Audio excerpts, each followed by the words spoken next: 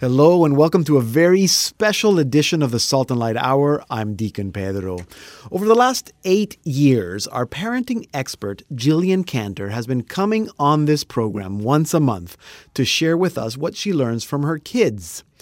She first had 1 kid, then she had 2, then 3. Now, Jillian and her husband David have 6 children, Joseph, Henry, Annie, Clara, Jane, and Leo. And every month, these kids teach Jillian and all of us something about our faith and our relationship to the Father, our Heavenly Father. And so this week, we are happy to bring you once again some of our best What I Learned from My Kids with Jillian Cantor. These are from our 2018-2019 season. So take notes. You'll learn lots about listening, about using words, about waiting, and so many other useful lessons that kids are always struggling with and that we are also always struggling with as adults in our faith journey.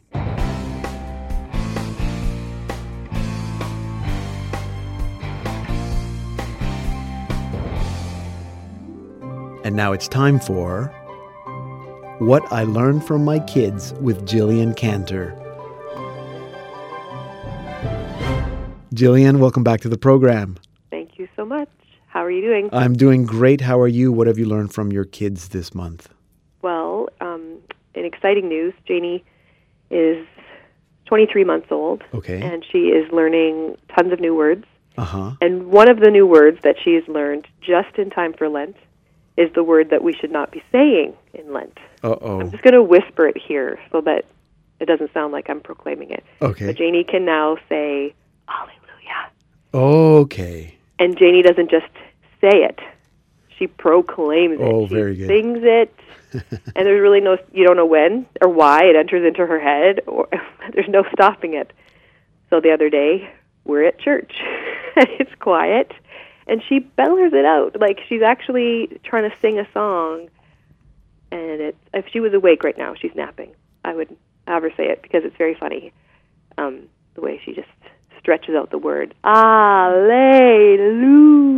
And it was starting to the point where we're shushing her like, Jane. And then this is really smart. I'm saying to her, Janie, you can't say that. It's Lent. Like she's going to understand what I'm talking about.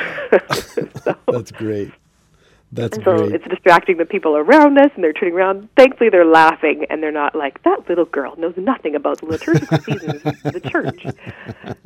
But everyone was pretty amused by it, I guess.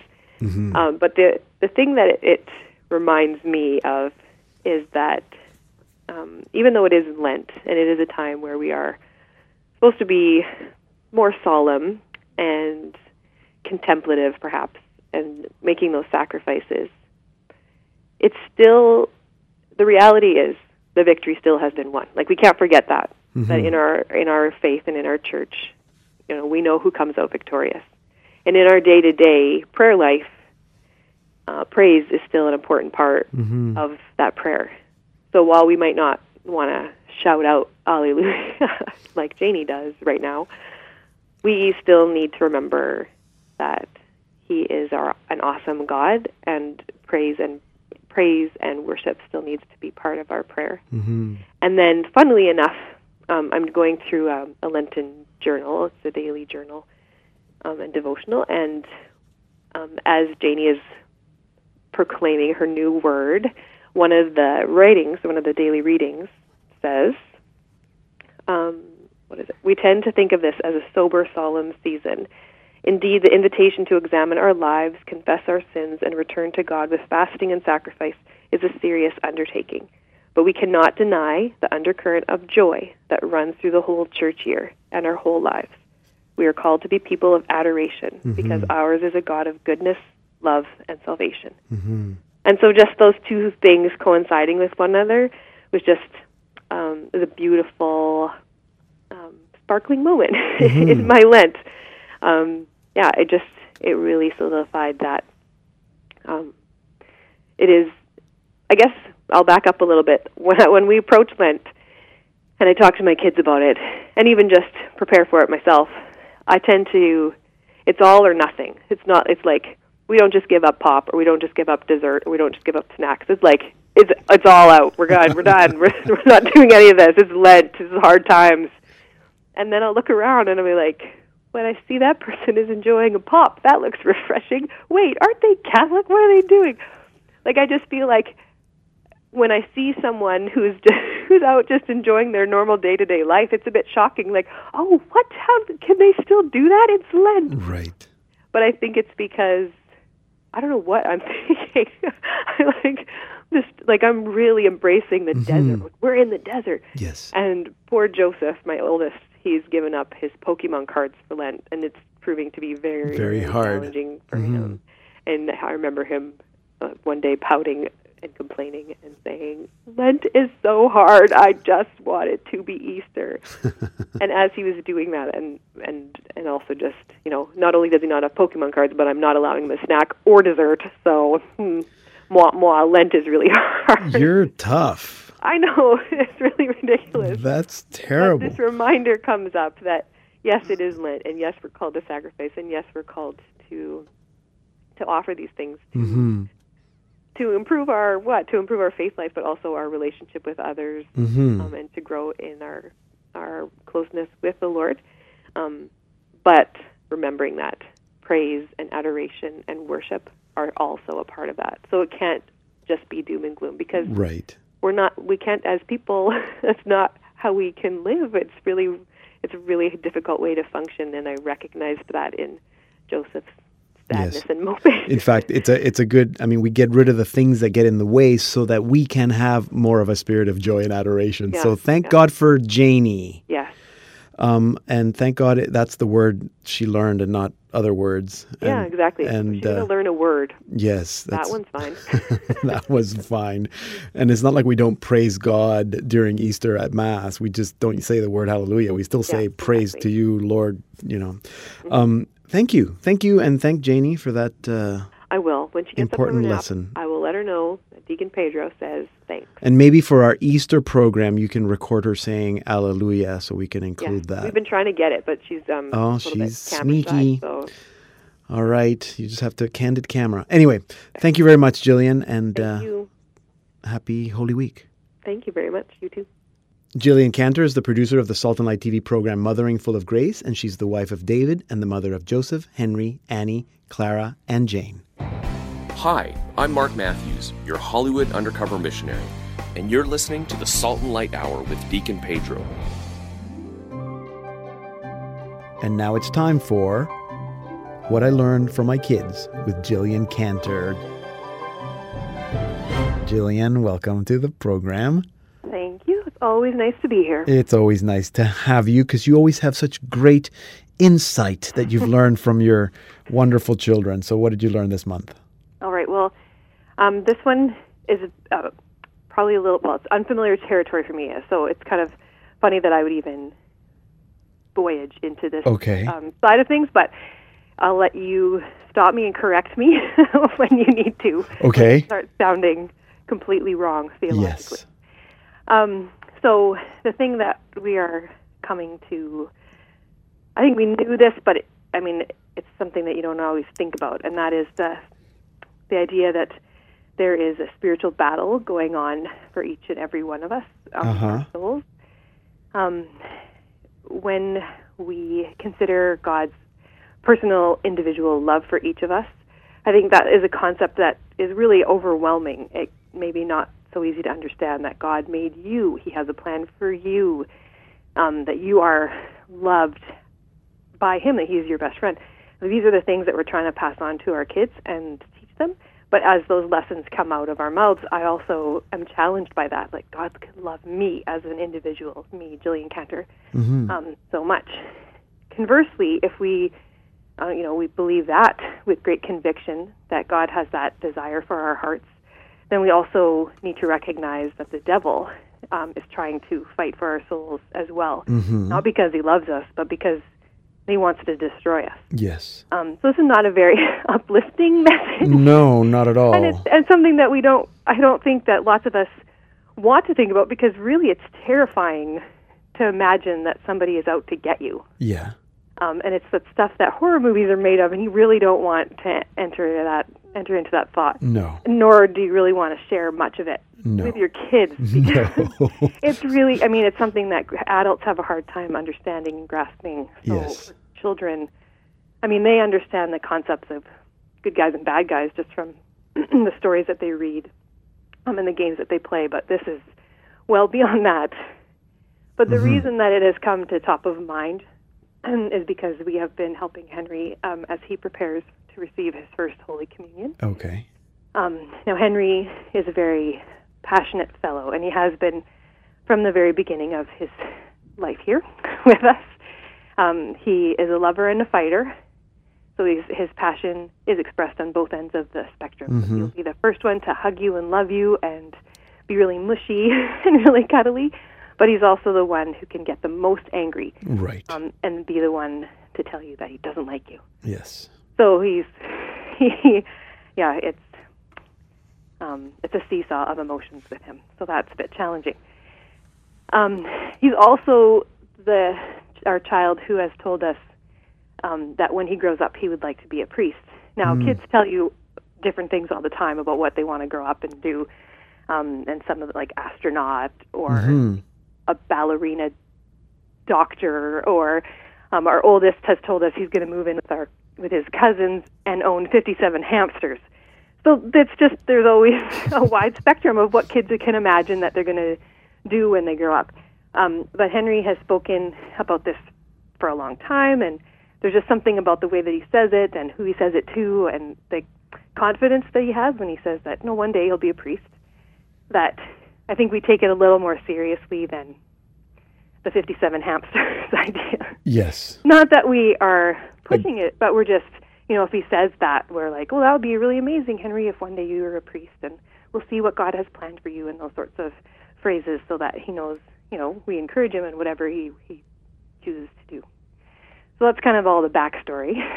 So as we're preparing for his first communion, we're also recognizing that Henry is really challenging us with his behavior, those passions that I spoke about.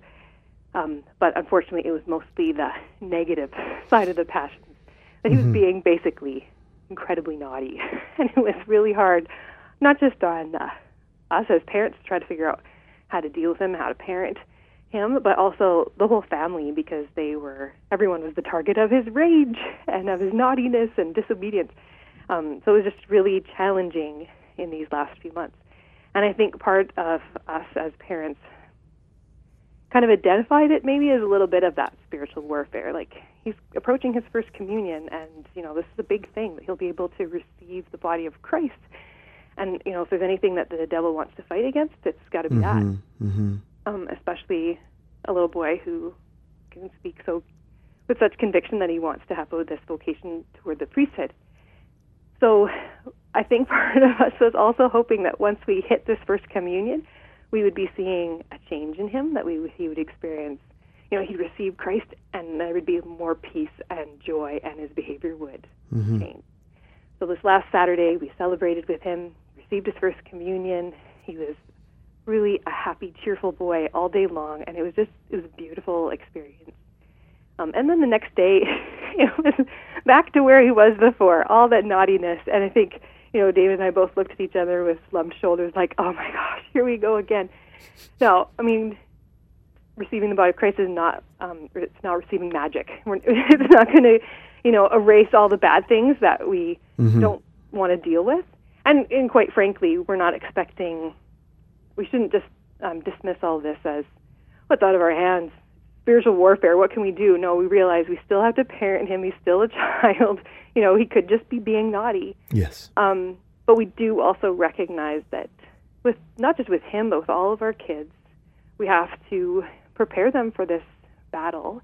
And again, not necessarily talking a lot about the devil and trying to scare them, but just giving them the tools and their armor so that they can fight for the Lord and fight for themselves and fight for their own spirituality. Yeah. So, I don't know, it's a big topic and maybe doesn't make a lot of sense. No, but it does. Just has opened our eyes to just the battle that does exist. I mean, let's even consider the prayer of St. Michael the Archangel. Yes. And the phrasing there, and it's like, defend us this day in battle. Yes. Wickedness, and snares of the devil. Like, those are the things that we have to realistically, that exists. And we need to armor ourselves and our children to fight in that battle. Yes. So that they can come out on the other side loving and knowing Jesus. Yes, absolutely. And that's a good lesson for all of us, because we're all in that battle. That's it's heavy, but it's important. Thank you. Congratulations to Henry on his first communion. Yeah. Sorry, this wasn't the most uplifting conversation. It's good. It's a good topic for the Easter season. All right. Good. Jillian Cantor, Spiritual Warfare. Thank you. Thank you very much. Jillian Cantor is the producer of the Salt and Light TV program Mothering Full of Grace, and she's the wife of David and the mother of Joseph, Henry, Annie, Clara, and Jane. Hi, this is Mikey Needleman. Hi, I'm Adam. Hi, I'm Lori. And we're Out of Darkness. Hi, this is Lorraine Hess. Hey, what's up, everyone? This is Daniel Oberreiter, lead singer of the Catholic rock band The Thirsting, and you are listening to the Salt and Light Hour. And you're listening to the Salt and Light Hour You're with listening to Deacon the Salt Pedro. and Light Hour. You're listening to the Salt and Light Hour with Deacon And Pedro. you're listening to the Salt and Light Hour with Deacon Pedro. The Salt and Light Hour with Deacon Pedro. And now it's time for What I Learned from My Kids with Jillian Cantor. Jillian, welcome back to the program. Hello, thank you so much. Good to have you back. So what have you learned from your kids this month? All right, well, from all 5 of them at various times. Yes. I've heard quite a few excuses about a number of things.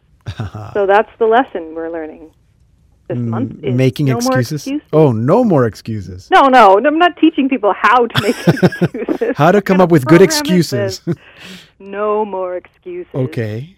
And probably I don't know, is it funny? Is it cute? Is it shocking that the 2-year-old has already started making excuses? Oh, no, that's horrible. She's probably the slowest eater in the entire world.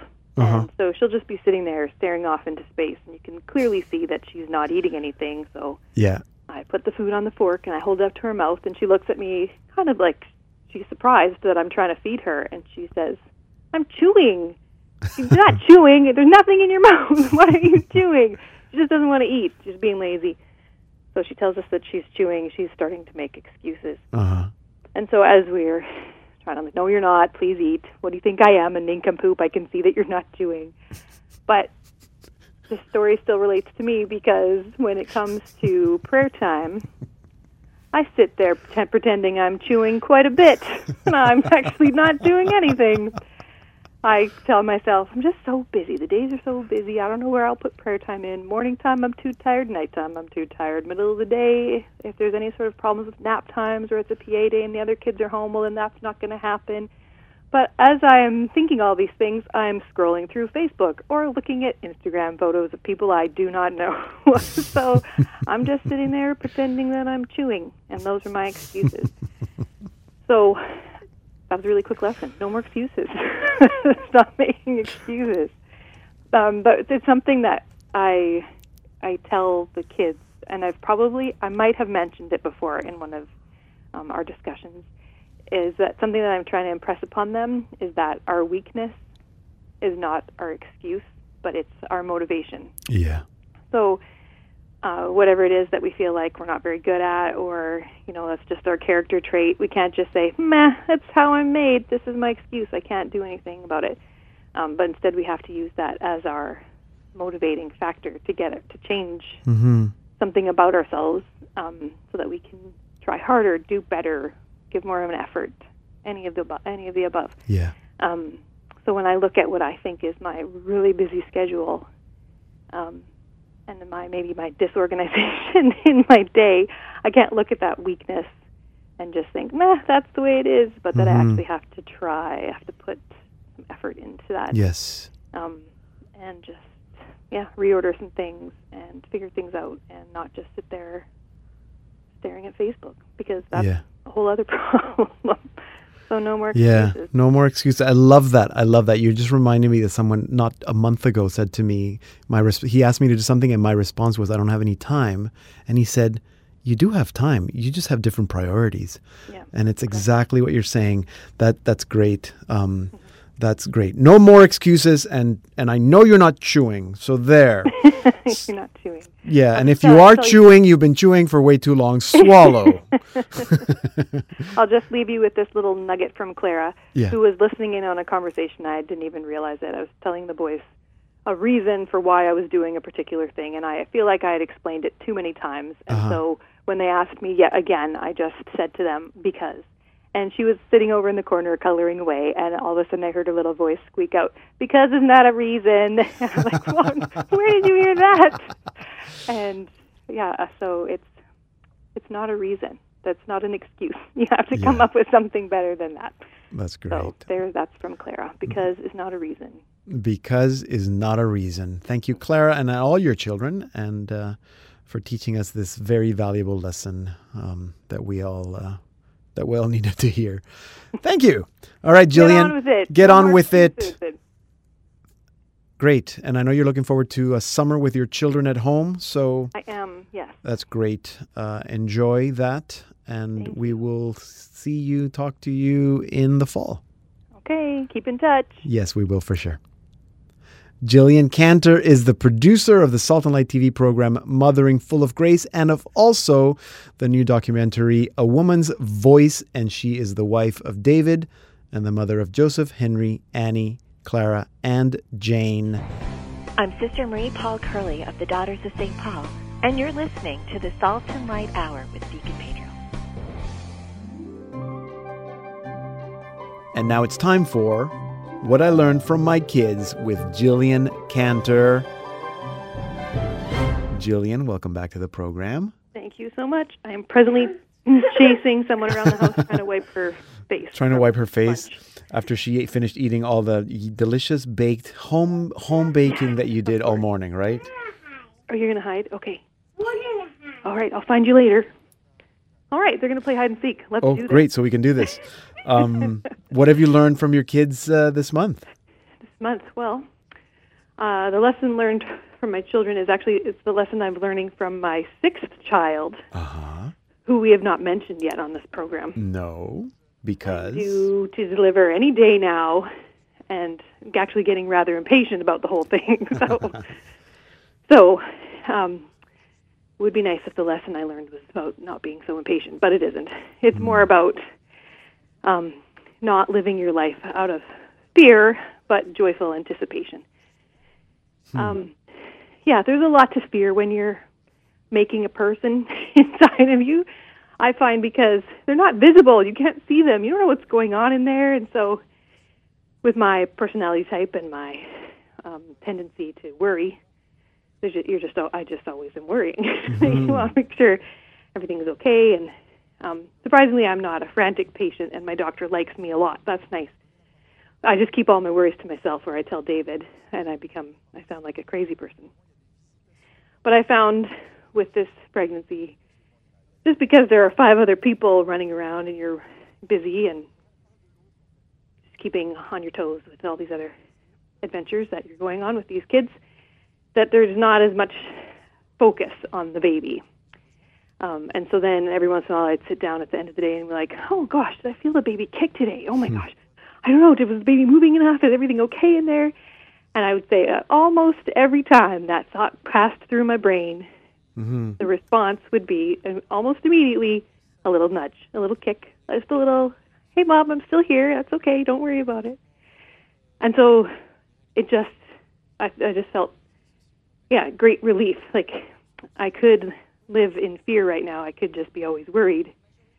But on the other side of this is a baby. And that's one of the most joyful things there could possibly be. And so instead of, and I say I'm trying, it's not always a success, but I'm trying to live more in this idea of joyful anticipation of what is to come and that there's a baby, and less out of fear. This is not I think sometimes I I tackle things as though everything is a project to get done. Yeah. And I have to stop every once in a while and realize this is not a project to be completed. This is a baby. This is a person. This is joyfulness, really and truly, in little baby form. So yeah, it's a challenge every day to rid yourself of that fear. Right now, my major fear is, what am I going to do with all of my people as I go to the hospital to have a baby, and will there be enough time? The last 2 babies came so fast, and so just living in that that worry of making sure I don't deliver this child on the side of the road with all my other kids in the backseat of the van. That would be terrible. Yeah. So if you could all pray for that. Absolutely. I would really appreciate that. Absolutely. Maybe even by the time this program airs, you will have baby number 6 on the side of the road. No, please, just hospital would be fine. It'll be great. Joseph can drive, can't he? Here's the thing I 77. don't want to do is traumatize my other children. I just want to have this baby privately. Yeah. So, yeah. No, and you'll be fine. You're a pro. Love the lesson about joyful, because I thought you were going to talk about patience, but you didn't. You're talking about joyful anticipation, and that's a lesson for all of us, not just those that are about to give birth. And the fact that parenting is not, like you said, it's not a finished, like parenting is not about having a finished product, you know? Yeah. You're not thinking about, he graduated from university, got a job, off you go. Like parenting is about the journey. Mm-hmm. It's about the getting there. It's about the adventure. And I think you're right in the middle of that. That's great. And I think, too, joyful anticipation does not mean that you're just always looking forward and you're not, of course, living in that present moment. Yeah. But that it's, it just takes, when you're in that present moment, it takes the focus off fear and anxiety and worry. Yes. And places something more godly in it. Yeah. There's a quote that I read recently, too, from Pope John the 23rd. Let not, something like this. I'm paraphrasing, I think. But let not fear control you, but your dreams and your hopes. Beautiful. And anything like that, I kind of grasp onto because I know fear is a thing with me. And I'll just also add, if anyone has heard of Jennifer Fulwiler, I know we were talking about her earlier. She's a Catholic writer and radio host, but she also has a website that it's like a word generator or a saint generator. Okay. You can choose them whenever. But I think the popular thing to do is at the beginning of the new year, instead of a resolution, you go to the saint generator and find your new saint for the year, what saint is adopting you or you're adopting. And you can do the same thing with this word generator. And it's not, I think she's trying to make it not so superstitious, like, here's your word. Right. But she says approach it prayerfully and, begin with a prayer, then get your word, and then see how that might apply to your life. And my word for the beginning of 2018 was fearless, which made me laugh, and then I kind of forgot about it. But it was in kind of going through this pregnancy and looking back and journaling and stuff, I realized, oh my gosh, my word was fearless. And so it seems to be a theme for this entire year where I just kind of really need to work on that tendency towards worst case scenario or worrying or anxiety, and just to embrace the idea of God's got this under control. Yes. I don't have to worry. I don't have to fear. I can just be. So it's a good feeling when things click and I can live in that moment for a while. So. Absolutely. And what a better opportunity than to giving birth, right? To be in the moment. Thank you, Jillian. We're going to leave it there, but I love that. And for people that want to go do the word generator or the saint generator, just look for Jennifer Fulwiler. Joyful Anticipation with Jillian Cantor. Next time we speak, you will have a 6th baby in the house. I hope so. In your arms. So looking forward to that. Thank you so much. Thank you.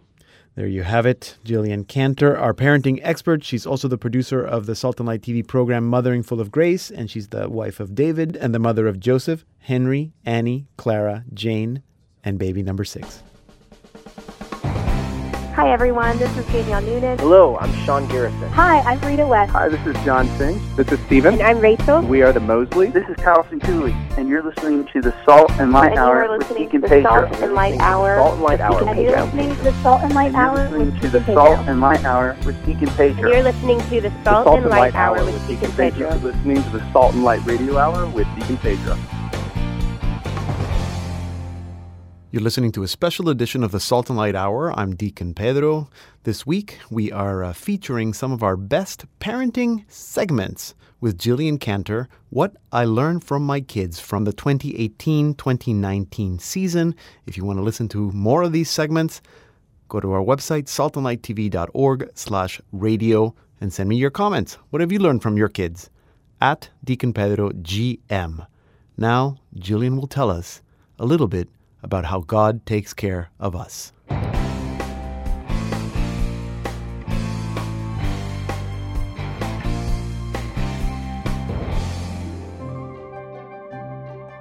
And now it's time for What I Learned from My Kids with Jillian Cantor. Jillian, welcome back to the program. Thank you so much. You've been busy this month. I have. I have a newborn baby in my arms right now. Yes. Hello, Leo. Welcome to the world. Yes. Thank you very much. So I am also bouncing up and down while I talk to you. So if it sounds like I'm jumping on a trampoline, I'm not. Just bouncing a baby. Okay. Good. And he's asleep. So has he taught you anything? Has he taught you anything, or you've learned something from your other children? It's just kind of maybe a collective lesson. Yeah. And maybe not so much even from my kids, but just a big flashing neon sign from God. Uh-oh. Yes. So what I've been learning, and I guess it was through the birth of Leo, is that I can be assured that God is taking care of me, even though it may be in ways that I don't think, or maybe in ways that I didn't think were necessary or didn't want him to, or that I hadn't controlled. Right. So God is looking after me, and maybe in the ways that I wasn't expecting. And how that came about was the very day that Leo was born. Last radio program, if anyone remembers, I spoke to you about trying not to worry, but waiting in joyful anticipation of what is to come. Yes. So I wouldn't say these things were worries. I say they were legitimate concerns. Some of my legitimate concerns were, where are my children going to go while I'm in the hospital having another baby? Yes. How are they going to get there? And will it take so long to distribute my children places that I'll end up birthing a child on the side of the road? So those were my legitimate concerns. Yes. But as it turned out, on the day that Leo was born, I dropped my girls off at my parents-in-law. I was just going for a routine checkup, my regular doctor's appointment, for her to look at me for 2 minutes and say, everything is fine, you haven't had a baby yet, come back next week. Right. But instead, while I was there, in all of my years of having this doctor and all the babies that I've had, I've never seen her with a look of concern. But that day was the first time ever that I saw her look worried. Her brow furrowed, and it was not an expression I'd ever seen on her face before. She wasn't happy with the sound of the baby's heartbeat, or lack thereof. She couldn't really hear him very well. Mm-hmm. And so she said to me, I'm going to send you to the hospital for some tests. Now, I had left my girls at my parents-in-law saying, I'll be back in an hour. They had someplace else they needed to be, and my appointments had never been very long, so I was very confident, I'll see you in an hour to pick up the girls, everything will be fine. Yeah. But instead, now I'm heading to the hospital to have some tests. Now, when I get to the hospital, they say this shouldn't take long, about 20 minutes, and you'll be on your way. Okay. 4 hours later, I was still in the hospital, still attached to machines, and feeling very annoyed because nothing was working out the way that they were supposed to that day. I was stressing out a little bit about where my kids were. I couldn't get a hold of my parents-in-law. Their cell phones weren't on, and so it's just doing the frantic mom worry and trying to control everything kind of situation. So 4 hours later, these tests aren't still done. Then they want me to have an ultrasound, and after that ultrasound, a nurse comes into the room and says, and now I'm going to walk you over to labor and delivery. You're not going home. Oh. And so, I mean, here I am in a hospital. They're taking care of me. Everything is fine. But regardless, I burst into tears at that moment because it was just not what I had planned for that day. So she allowed me to collect myself and send some texts and contact David and make sure that someone was going to pick my kids up from school and finally get a hold of my parents-in-law to look after the other little girls. And after all of that was finished, walked over to labor and delivery, and boom, boom, boom, 3 hours later, Leo was in our arms. And even though, like I said, I was annoyed at each of those steps, I was like, why can't I just go home? Why is nobody letting me eat lunch? Why is this taking so long? Who is looking after my kids? All those worries. Yeah. When I look back on it, I realized everything was taken care of. all those things I was worried about, my legitimate concerns from earlier about who's going to look after my kids, how are we going to get them there, how are we going to get to the hospital time, that all happened. Mm-hmm. Everything was taken care of. And it wasn't in the way that I wanted it to be. It wasn't the way that I had imagined, the picture, the scenario I had created in my head. But it was done. Mm-hmm. And not only that, but more so, like, what I felt God was telling me through that experience, through that day, and also when I looked back at moments in my pregnancy, He was giving me more opportunities to rest than I would normally allow myself to. Because I was a busy mom of 5 kids, then now 6. Yes. There's always something to do, always something to pick up, always a lesson to be taught, always someplace to go. And so I don't often give myself those moments to sit down. But as I've been told from doctors, as a mom of an advanced maternal age, yes, they had some concerns and extra tests and just things they were looking out for in me. And the result of that was I needed to rest. And in the end, all those things turned out to be nothing. But what it allowed me to do, what it gave me permission to do, and that's a big deal for me, was to just take those moments and sit down and maybe mother from the couch more than I would have liked to. But in those ways, I could see God's love for me saying, just sit down, just rest. It's okay. It's going to be taken care of. And now that we've had baby Leo and these post days of birthing a child and just trying to figure out, again, how to look after a newborn baby while handling other kids, I've also experienced the most amount of care, I feel like, than I have in any other pregnancy. The most meals delivered, the most offers of help, the most concern from friends and family than I've ever had before. And it should be chaos around here, and sometimes it is, but not as much as I expected, because I've just been so blessed with people loving me and God taking care of me. So it doesn't look like how I imagined, but it's definitely there. Yes. And it's just giving me lots more moments to sit and stare at my baby, and that's exactly what I want. Yeah, I'm so glad that that's your lesson this month, because that's such a hard lesson to trust. Because I'm like you, like I know that I'm being taken care of, but I want to know how. Yes. And God's like, give me you the don't need plan to know. in advance so I can approve it. Yes, exactly. So I can prepare for the plan that how you're going to take care of me. He's like, no, just trust. Yeah. Okay. Yeah. Well, good. So I hope that reaches some moms out there Yes. who are rushing around, and especially as we approach Advent and Christmas and very busy season, Yes. to just rest and enjoy it. And, God might not do your Christmas shopping for you, but somehow it will all get done, and it will be way more enjoyable if you just take those moments to sit and stare at your babies. Amen. Sit and stare at your babies. Don't feed them. They won't Just starve. stare at them. Just stare at them. They don't need baths or cleanups. Okay, well, that will you do that too. Don't neglect your kids, but, stare at them. Yes. Thank you. Thank you for that lesson. And again, congratulations on the birth of Leo John Paul. Yes, he's pretty awesome. Very cool. And I look forward to meeting him in person. He says the same of you. Yes. Jillian Cantor, the producer of the Salt and Light TV program Mothering Full of Grace, and the writer of A Woman's Voice, and she's the wife of David and the mother of Joseph, Henry, Annie, Clara, Jane, and Leo. I am Billy Chan. You are listening to the Salt and Light Hour with Deacon Pedro.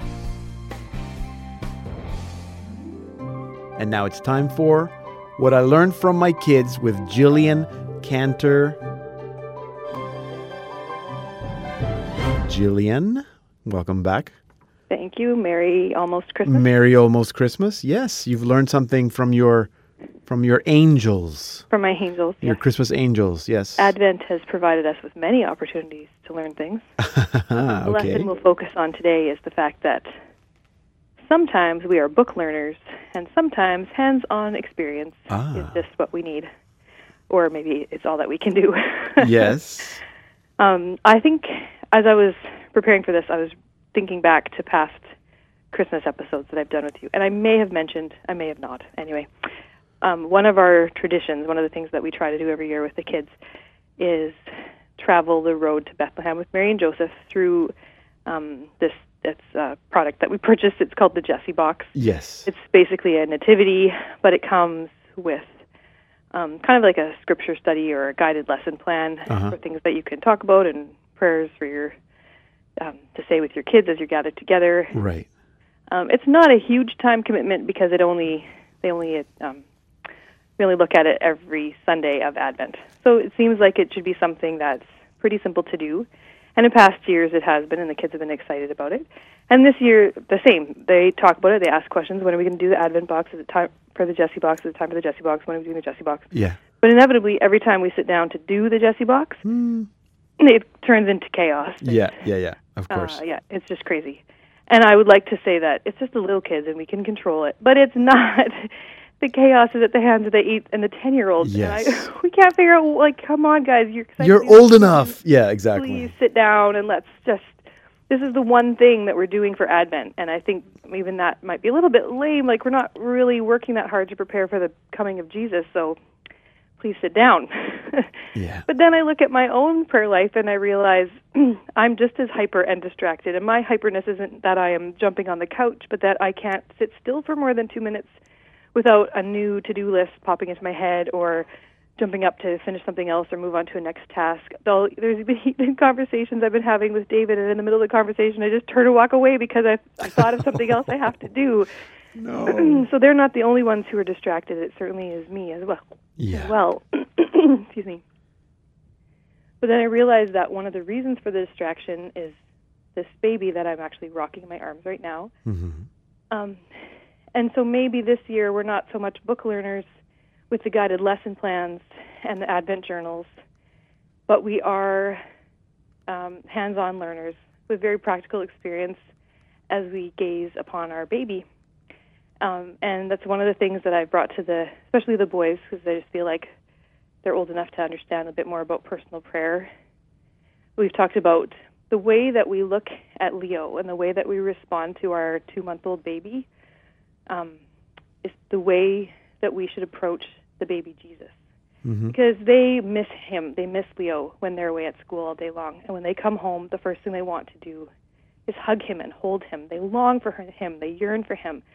They want to kiss him and smooch him and hold him. And that same passion and that same desire that they have to meet with their baby brother should also be the way that we greet our baby Jesus.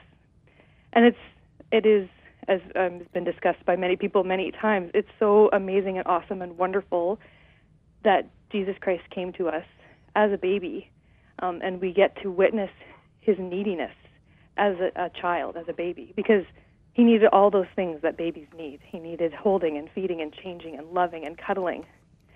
And so we can use, I think, that example in our own approach to prayer, whether we're kids or whether we're grown-ups.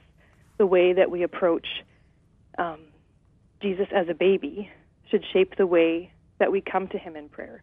We should long for him. We should want to hug him and hold him and do all those things that we do with a baby, no matter at what stage or what imaginings we have of Jesus. When we pray, mm-hmm. it should be with that same passion mm-hmm. that we would love a baby. Yeah. So we're not doing very well with our Jesse box or me with my Advent journal, but we are focusing on a baby and we're loving on a baby. Right. And I think it's broadening our experience and our understanding of Jesus as a baby. And it's just really been, in that way, a beautiful and peaceful Advent for us. Amen. So, good. I think, you're right. I think that with our spiritual life, that the hands-on learning has to be part of the process. There's only so much we can learn by the book. Exactly. And it's nice to have our kids remind us of that. And I'm glad that you're enjoying this Advent and Christmas season with baby Leo. Babies are always a good reminder, right? Thank you. Thank you, Jillian. And Merry Christmas to you and the gang. Thank you very much. Same to you and yours. Jillian Cantor is the producer of the Salt and Light TV program Mothering Full of Grace. She's the writer of A Woman's Voice, and she's the wife of David and the mother of Joseph, Henry, Annie, Clara, Jane, and Leo. Hi, I'm Sarah Kroger. Hi, this is Joe Zamboni. Hi, this is Curtis Stephen with Spirit. Hi, this is Father Rob Galliard. Hi, I'm Amanda Vernon. What's up? It's Joe Melendres. Hey, I'm Tori Harris. Hey, everybody, this is Luke Spihar. Hi, I'm Rebecca Rubion, and you're listening to the Salt and Light Hour with Salt and Light Hour with Deacon Pedro. Salt and Light Hour. And you're listening to the Salt and Light Hour with Deacon Pedro. Salt and Light Hour with Deacon Pedro. And now it's time for What I Learned from My Kids with Jillian Cantor. Jillian, welcome back. Thank you so much for having me Happy again. New I guess it's Happy New Year, but we're in Lent already, so it's been... My time with you really highlights the liturgical calendar. Yes, it's good. The seasons. Yeah. Seasons. So last time we heard from you, you had learned something Christmassy or Adventy from your kids, and now let's learn something Lenty. Is it something Lenty? I think it's something ordinary timey. Okay. But you could apply it to Lent if you so choose. Yes. Yeah, it's an all year round lesson. Okay, tell us, what have you learned? Okay, so I tend to have different phrases that I will fixate on. I guess is what my kids would probably say. I think it's called nagging. Maybe. The current one is, it's always worth a conversation. And the reason that this one came to my mind, I probably heard it somewhere else. I'm quite sure I have never had an original thought in my head the entire time I've been parenting. However, it's always worth a conversation came up when I just really got sick and tired of hearing them whining, complaining, fighting, fit throwing, moaning, any of those. And so I myself am prone to respond with the same when they are behaving that way. If somebody's yelling, I tend to yell back. When somebody's moaning, I will moan too. So really it was encouragement for me. It's always worth a conversation. Just talk it through. Let's remain calm. Let's just keep talking. And just reminding the kids too, like, did you accomplish anything through moaning? Do you feel good when you lie down on the floor and temper tantrum? Are you happy when you're yelling at your sister? Did that do anything? No? Okay, well then let's try talking about it. It's worth a conversation. To the point where now when I start saying it's always worth, they'll finish for me, a conversation. But it's true. It is very true. Things are better accomplished, and the house is much more peaceful when we're just talking, and there's not that yelling, and there's not the fit throwing. It just got to be too much. Yes, and I can see the Lenten connection, because how often does Jillian moan and groan and throw temper tantrums at God? Too many times. Actually, with God and me, it's not even that it's a lot of temper tantruming. It's just that I haven't really established a solid prayer time since Leo has been born. So that's 4 months now where it's just kind of been, I haven't had any consistency to sitting down and praying or reading scripture or journaling or any of those things. And so I remind myself too, it's always worth a conversation. And so it's more like we're conversing throughout the day, whether that's a good thing is happening or a negative thing is happening. Like, Lord Jesus, please help me, or something good is going on. Thank you, Jesus. Just keeping that conversation flowing, and even voicing questions. And that's the thing the kids will hear too, is that I mutter those things out loud a lot of the time. And so they're like, who are you talking to? Mommy's going crazy. Or we have one time with the boys, I was going through their devotional, and we were just talking about that idea of you can always talk to God and ask for help. You can turn that sigh or that frustration into a question or asking God for help. Excuse me. And Henry said, like, when you say, Jesus, would you please help me? Yes, like that. So it's always worth a conversation. Just keep it going, whether it's with your kids so that you're not throwing a temper tantrum, or whether it's with God so that you can just, keep that prayer going. It's obviously not formal or maybe even very good, but as long as he's always there, he's always on the line, you're always having a conversation, you're always talking, and I don't think you can go wrong, really. Yeah, no, that's very good advice, and you're right, it's advice for the whole year round, ordinary time, extraordinary time, but it is Lent is probably a good time to refocus our prayer time, our conversation time with God. And I love this idea of the always praying, always conversing, always talking, even if people are going to think you're crazy because you're talking out loud. Maybe not out loud. For a stay-at-home mom who is by herself, she's got kids around all the time, but there's not a lot of conversation. Yes. It's nice to know, just even imagine that we are talking, that God is giving me always listening. And always responding. Yeah, for sure. Beautiful. All right, very good. Good Lenten advice from Jillian's kids. No whining or groaning or moaning. Thank you, Jillian. Yes, I think we'll probably get to speak before Easter, but hope you have a good Lenten practice. Yes, you too. Jillian Cantor is the producer of the Salt and Light TV program Mothering Full of Grace, the writer of A Woman's Voice, and she's the wife of David and the mother of Joseph, Henry, Annie, Clara, Jane, and Leo. Hi, I'm Emily Callan, and you're listening to the Salt and Light Hour with Deacon Pedro. And now it's time for What I Learned from My Kids with Jillian Cantor. Jillian, welcome back. Thank you so much. How Happy are you? Happy Easter. Good. Thank you. Yes. How are you enjoying your Easter days? Very nice. Very nice. Did you have lots of chocolate Easter bunnies at your house?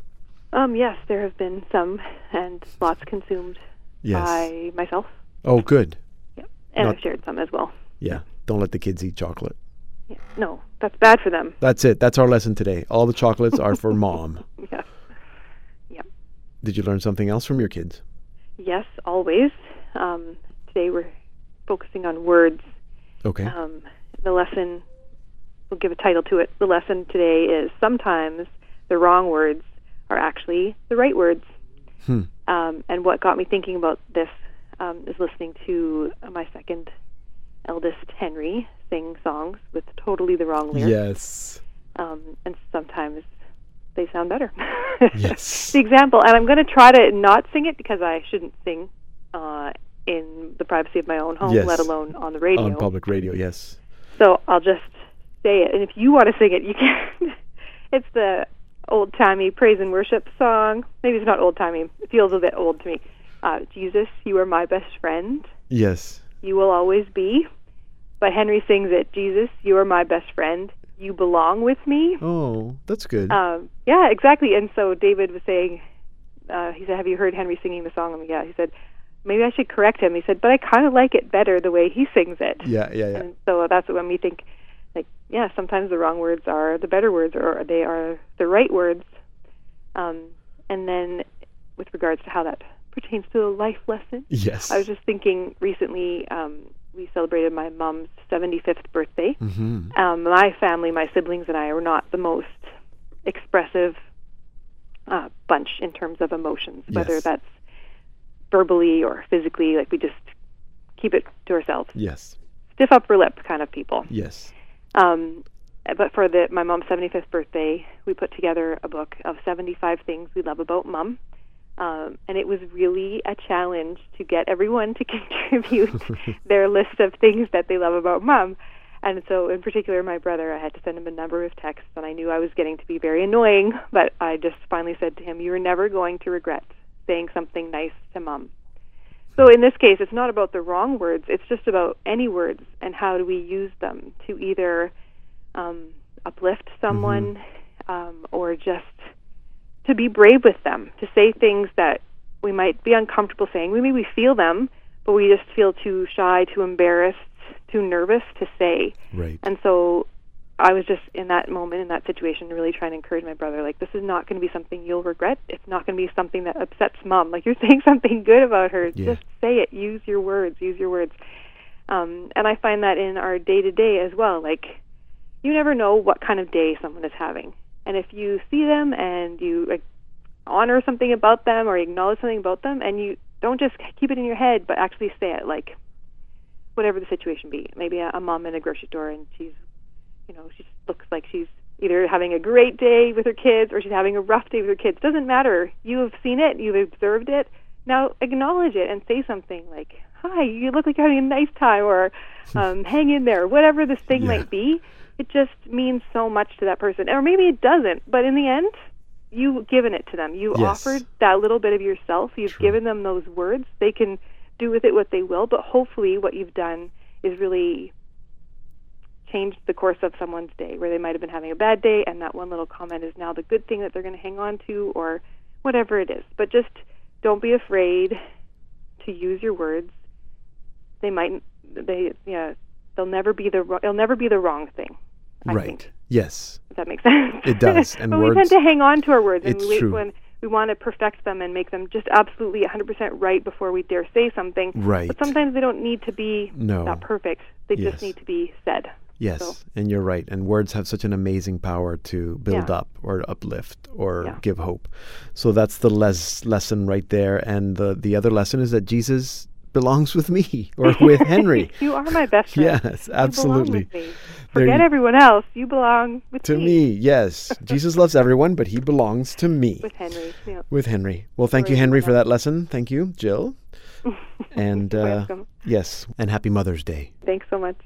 Jillian Cantor is the producer of the Salt and Light TV program Mothering Full of Grace. She's the writer of A Woman's Voice, and she's the wife of David and the mother of Joseph, Henry, Annie, Clara, Jane, and Leo. That brings us to the end of this special Parenting 2019 edition of the Salt and Light Hour. Today's segments were a compilation of some of the best What I Learned from My Kids with Jillian Cantor from our 2018-2019 season. To comment on what you heard or to share your own stories of what you learned from your kids, find me on Facebook or send me a message on Twitter at Deacon Pedro GM. To listen to more of these segments, visit our website saltandlighttv.org/radio. Thank you for being with us today. I'm Deacon Pedro, and this has been a special edition of the Salt and Light Hour.